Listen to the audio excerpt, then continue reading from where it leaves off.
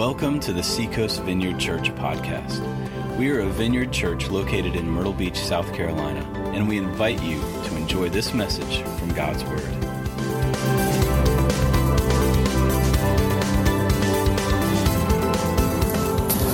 Good morning. How are we? We doing all right? Go, Jay! Yay! Woohoo! Okay, so if you're wondering how you do tithes and offerings in a back lot at a church, I've told you a bunch, but I'll tell you again. You can text 84321 down in the messaging, put a number amount and hit send, and you'll get some promptings. Or you can use the Church Center app, and if you're online, you can do the same thing. It works from where you are. So, yeah. Let's, and there are buckets around that you can move to and place offering there if you would like. Let me introduce myself. If you're visiting with us today, my name is Jay Elkins. I serve as Connections Pastor here at the church. Tim is traveling this week, and so about a month ago he said, would you mind preaching while I'm out of town? And I said, sure, let's do it, right? Well, the topic was people who encountered Jesus, right? Ordinary people who encountered Jesus. And so he said, what is it that you would preach on? And right out of my mouth said Mark chapter 5. I walked away thinking that's a bad idea. You'll see why in a minute. And then, it's not really, it's good.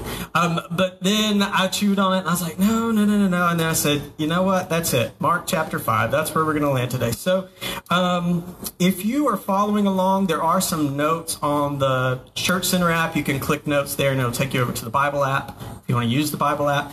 But where we're going to be hanging out is in Mark chapter 5. If you want to get your Bible or your app on your phone, I'll give you a second to get there. Mark chapter 5.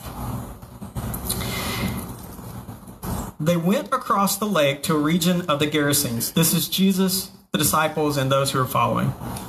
When Jesus got out of the boat, a man with an evil spirit came from the tombs to meet him. This man lived in the tombs, and no one could bind him anymore, not even with a chain. For he had often been chained hand and foot, but he tore the chains apart and broke the irons on his feet. No one was strong enough to subdue him. Night and day among the tombs and in the hills he would cry out and cut himself with stones. When he saw Jesus from a distance, he ran and fell on his knees in front of him. He shouted at the top of his voice, "What do you want with me, Jesus, Son of the Most High God? Swear to God that you won't torture me." For Jesus had said to him, "Come out of this man, you evil spirit." Then Jesus said to him, "What is your name?" "My name is Legion," he replied, "for we are many." And he begged Jesus again not to send them out of the area. A large herd of pigs was feeding on the nearby hillside. The demons begged Jesus, "Send us away among the pigs. Allow us to go into them." He gave them permission, and the evil spirits came out and went into the pigs. The herd of about 2,000 in number rushed down the steep bank into the lake and were drowned. Those tending the pigs ran off, reported this in the town and countryside, and the people went out to see what had happened. When they came to see Jesus, they saw the man who had been possessed by the legion of demons sitting there, dressed and in his right mind. And they were afraid. Those who had seen it told the people what had happened to the demon-possessed man and told about the pigs as well. Then the people began to plead with Jesus to leave their region. As Jesus was getting onto the boat, the man who had been demon-possessed begged to go with him. Jesus did not let him, but said, "Go home to your family and tell them how much the Lord has done for you and how he has had mercy on you." So the man went away and began to tell in the Decapolis how much Jesus had done for him, and all the people were amazed. God bless the reading of your word. Holy Spirit, come. Give me your words on my tongue, hearts to hear and ears to listen. So Jesus had been ministering in Galilee. He and the disciples and a crowd had been following, and they had been together in Galilee. He had done things like heal a withered hand. There was another demon-possessed man, and he sent out the spirit. He sent it away. He freed the man. He had been doing all of these things. He had called the disciples. And then during that time, I could imagine this is what takes place. You know, because Jesus knows and has insight of what is happening because he's also God, right? And I can imagine while he is there in Galilee ministering, he could hear the cries of this man. Because Scripture tells us that he would cry out day and night, and that he would bash himself with rocks. He could no longer be bound. And I can imagine as Jesus is going along doing his ministry, he would look over across the lake and he said, I'm going to get there. I'll be there. I'm going to get there. And as he would minister to the next people, and he was teaching parables, and he was teaching in the streets, and people were following, he would look over the lake and he'd say, I'm going to be there. I'm coming for you. I'm going to get there. I'll get there soon. He turns and looks at his disciples and said, all right, it's time. Let's cross the lake.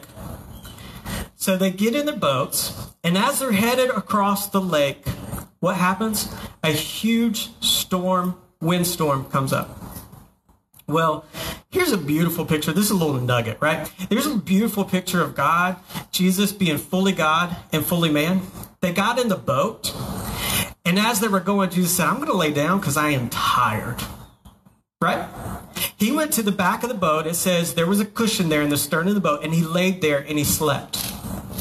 This storm rolls up on them, and it's so fierce that the boat is threatening to break up. It's swamping the boat. They don't know what to do, and the disciples are panicked.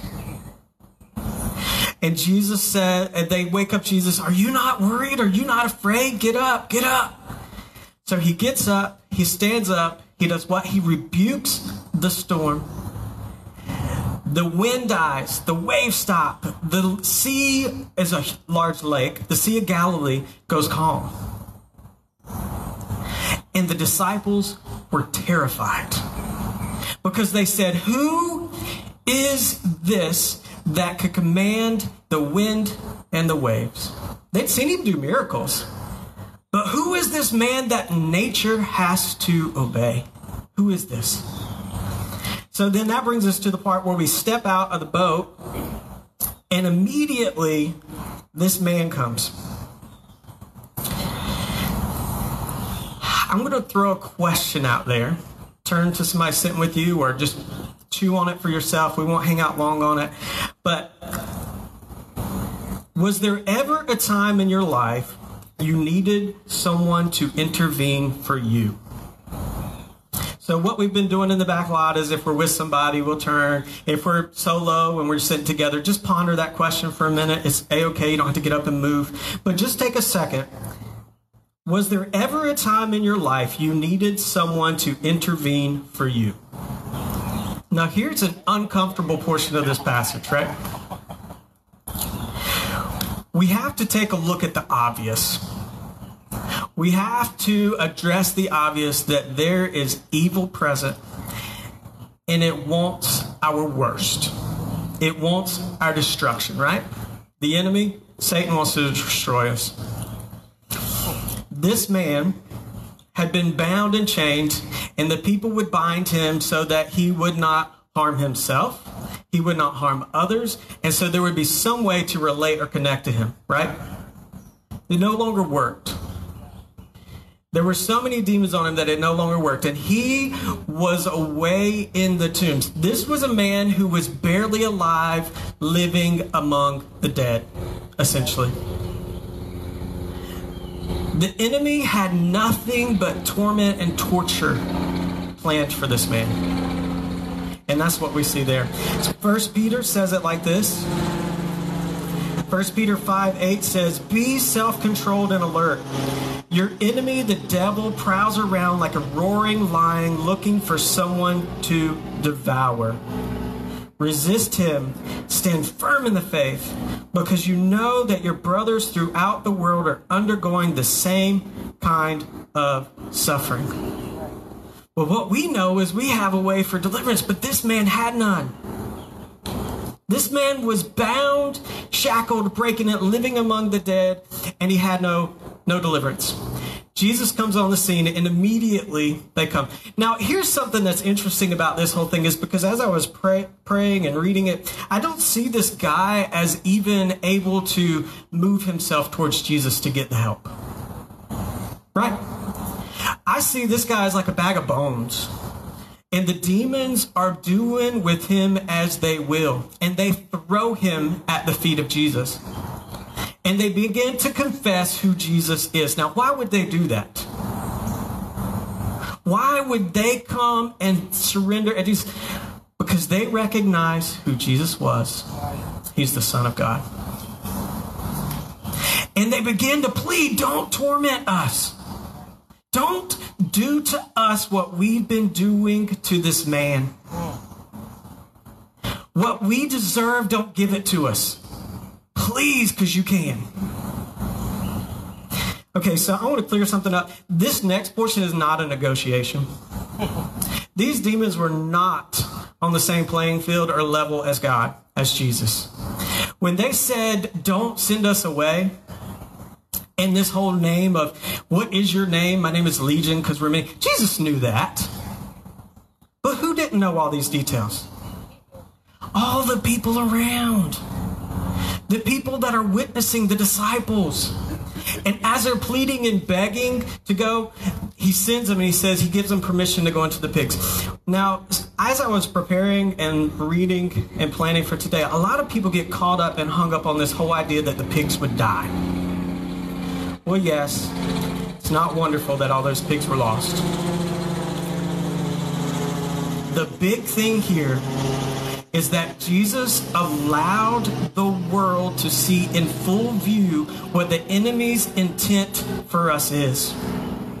He allowed the magnitude of what was taking place inside this man to be turned outward and spilled out on God's creation. And it was demonstrated in front of everyone that this enemy that we have has nothing but destruction and death planned for us. 2,000 pigs. Legions means thousands. So that was the magnitude of what was taking place. The beautiful thing is when Jesus came on the scene, the man was delivered. Christ intervened for him when he had no hope. He was bound. He was outside of his ability to do anything, and Christ intervened. See, I think sometimes we think of Christ as kind, which is true, generous, loving.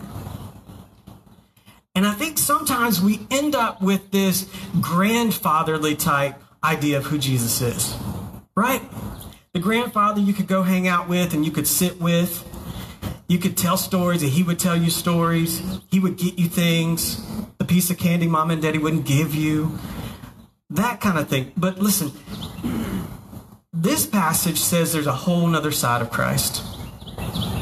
This passage says that Christ has the power and authority to free you and me. Amen. That's your takeaway from this first section. If you're following along, Christ has the authority to free you and me.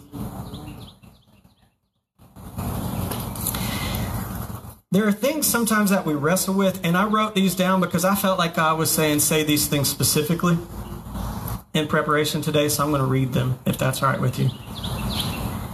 There are things we wrestle with. I feel like we have a few specific things God wants to say today. Maybe you are battling an addiction. Maybe you have something in your life that you cannot seem to put down, and in your own strength it is impossible. Jesus says, give yourself to me. I have the authority and power to set you free. Maybe you feel like life is kind of pointless right now, and you're not really sure if you want to keep going. You're not really sure if this is really worth living. Jesus says, child, I love you, and there is so much more to this life than right now. I can set you free. Maybe fear and anxiety are dominating in your life right now. Jesus says, I'm here. I hold your future. give yourself to me.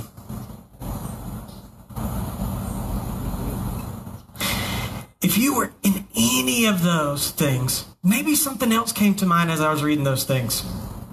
Christ says, I am here to set you free.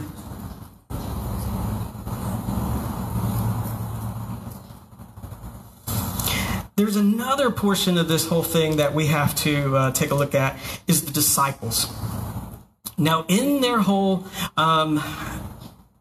being with Jesus and hanging out with him and all, and they get into the boat, stand and know Jesus. They began to have a relationship with him and trust him. But the really interesting thing for me back in chapter 4, see, it's not broken up in the original text. It's just broken up so we can get it. So think of chapter 4 and chapter 5 like if you're having a conversation with a friend today, and then tomorrow you see each other and you start chatting and talking, you just pick up where you were, right?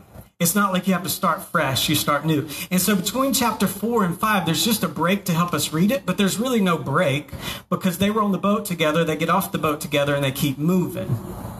And so in chapter 4, at the end of chapter 4, when Jesus calmed the storm, they're looking at each other saying, who is this man? Who is this man? They were terrified. I'll give you a little bit longer, but here's a question. Has God ever done something that scared you?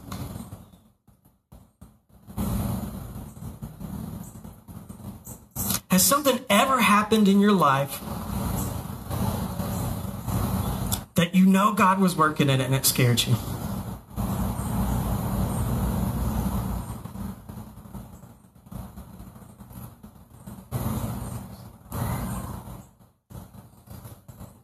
See, these men had given up their lifestyle. They had given up everything to follow Jesus, and yet they still encountered parts of Jesus that was scary because it was outside of their control and they didn't understand it. And I think we can find ourselves in that place sometimes. I think we can even be people who are walking with Jesus and encounter scary seasons. Things that we don't understand. Things that wreck us internally. They just shake us. Tim talked a couple weeks ago about grief. Right? That's scary. That is not something we just want to walk into or go through. But it doesn't mean because we're experiencing that we're not walking with Christ. It just means that he is so much bigger than we understand sometimes. And he's got bigger plans than we can see. See, here's the takeaway from this area if you're following along. I came to thinking about the Chronicles of Narnia this week. And in that, The Lion, the Witch, and the Wardrobe, there's Lucy, who's the youngest sister, and Mr. Beaver, and they're having a conversation. And Aslan is the lion in the story. He's ferocious, fierce, powerful, passionate, protective. And Lucy looks at Mr. Beaver and said, I'm really nervous about meeting Aslan. Is he safe? And Mr. Beaver says, safe? No, child, he's not safe. But he is good.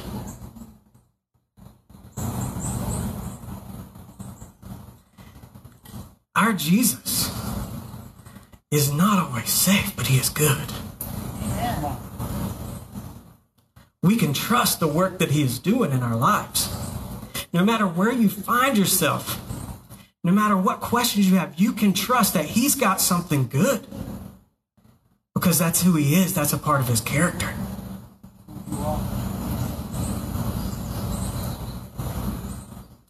It's interesting because the reason it came to mind is all throughout this passage, fear is written all over it. The demons are fearful. They're terrified. The disciples are afraid. The crowd that we witness at the end is afraid. It's interesting. All of this, they're all players, but they're circling around one man, Jesus. And they're witnessing him in his authority and his power. But what was it that brought him across the lake? What was it? His love. See, that's what's beautiful about Jesus, is that his authority and power and all of those characteristics are balanced perfectly with his love for you and me. His love for that man brought him across the lake. His desire to see that man free brought all of his character, his authority, and his power. And it's the same thing that draws him to you today. It's his love for you draws all of it. Is he safe? Oh, child, he's not safe, but he is good. I think we have to be careful not to place Jesus in a box, where we come relate to him on Sunday, where he gets our time for a few minutes in the morning or in the evening or whenever we give it to him. When we encounter this Jesus, it reminds us that he is worthy of our every minute. He is worthy of our days. He's worthy of our nights. He's worthy of all of it. And the reason we give it to him is not because we tremble in fear, but it's because he is good. And I encourage you, if you have been walking with Christ and you still feel like you have seasons and you feel like life is hard, it's okay. The disciples had that and they were with him in person. It's all right. But he's good. The other folks that we have to take a look at is the crowd. Here's the question. Have you ever been afraid to ask God something because of what it might cost you? Like you actually want it. You actually want to see God do something in your life, but it might shake things up a bit. It might make things a little uncomfortable. So you're afraid to ask. It might cost you something. And those people who were hanging out there experienced this. They saw how Christ had freed the man and how the pigs had died and it cost them something. They were more worried about being afraid of what took place than seeing what God had done in the man. And I think we can do that same thing. I think we can be more worried about what it might cost us physically than seeing God really move among us. Because it might make us uncomfortable. It might require something of us more than we want to give. And that's what these people did. They said, Jesus, you got to go. This is too much. I can't handle this. This is way too much for me today. They said, we are afraid. You've got to go.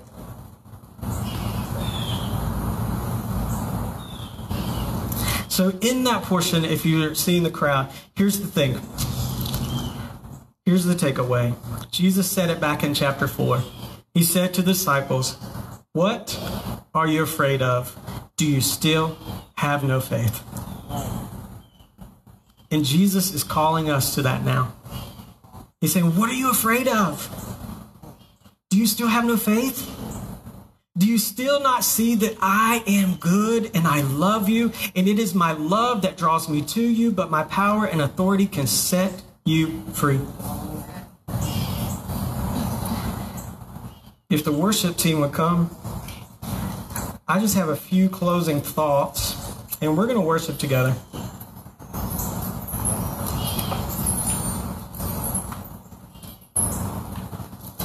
If you showed up this morning and you have something where you feel like you're bound, like you just haven't been able to let it go, this morning we're talking about a Jesus that's here and he offers himself to free you.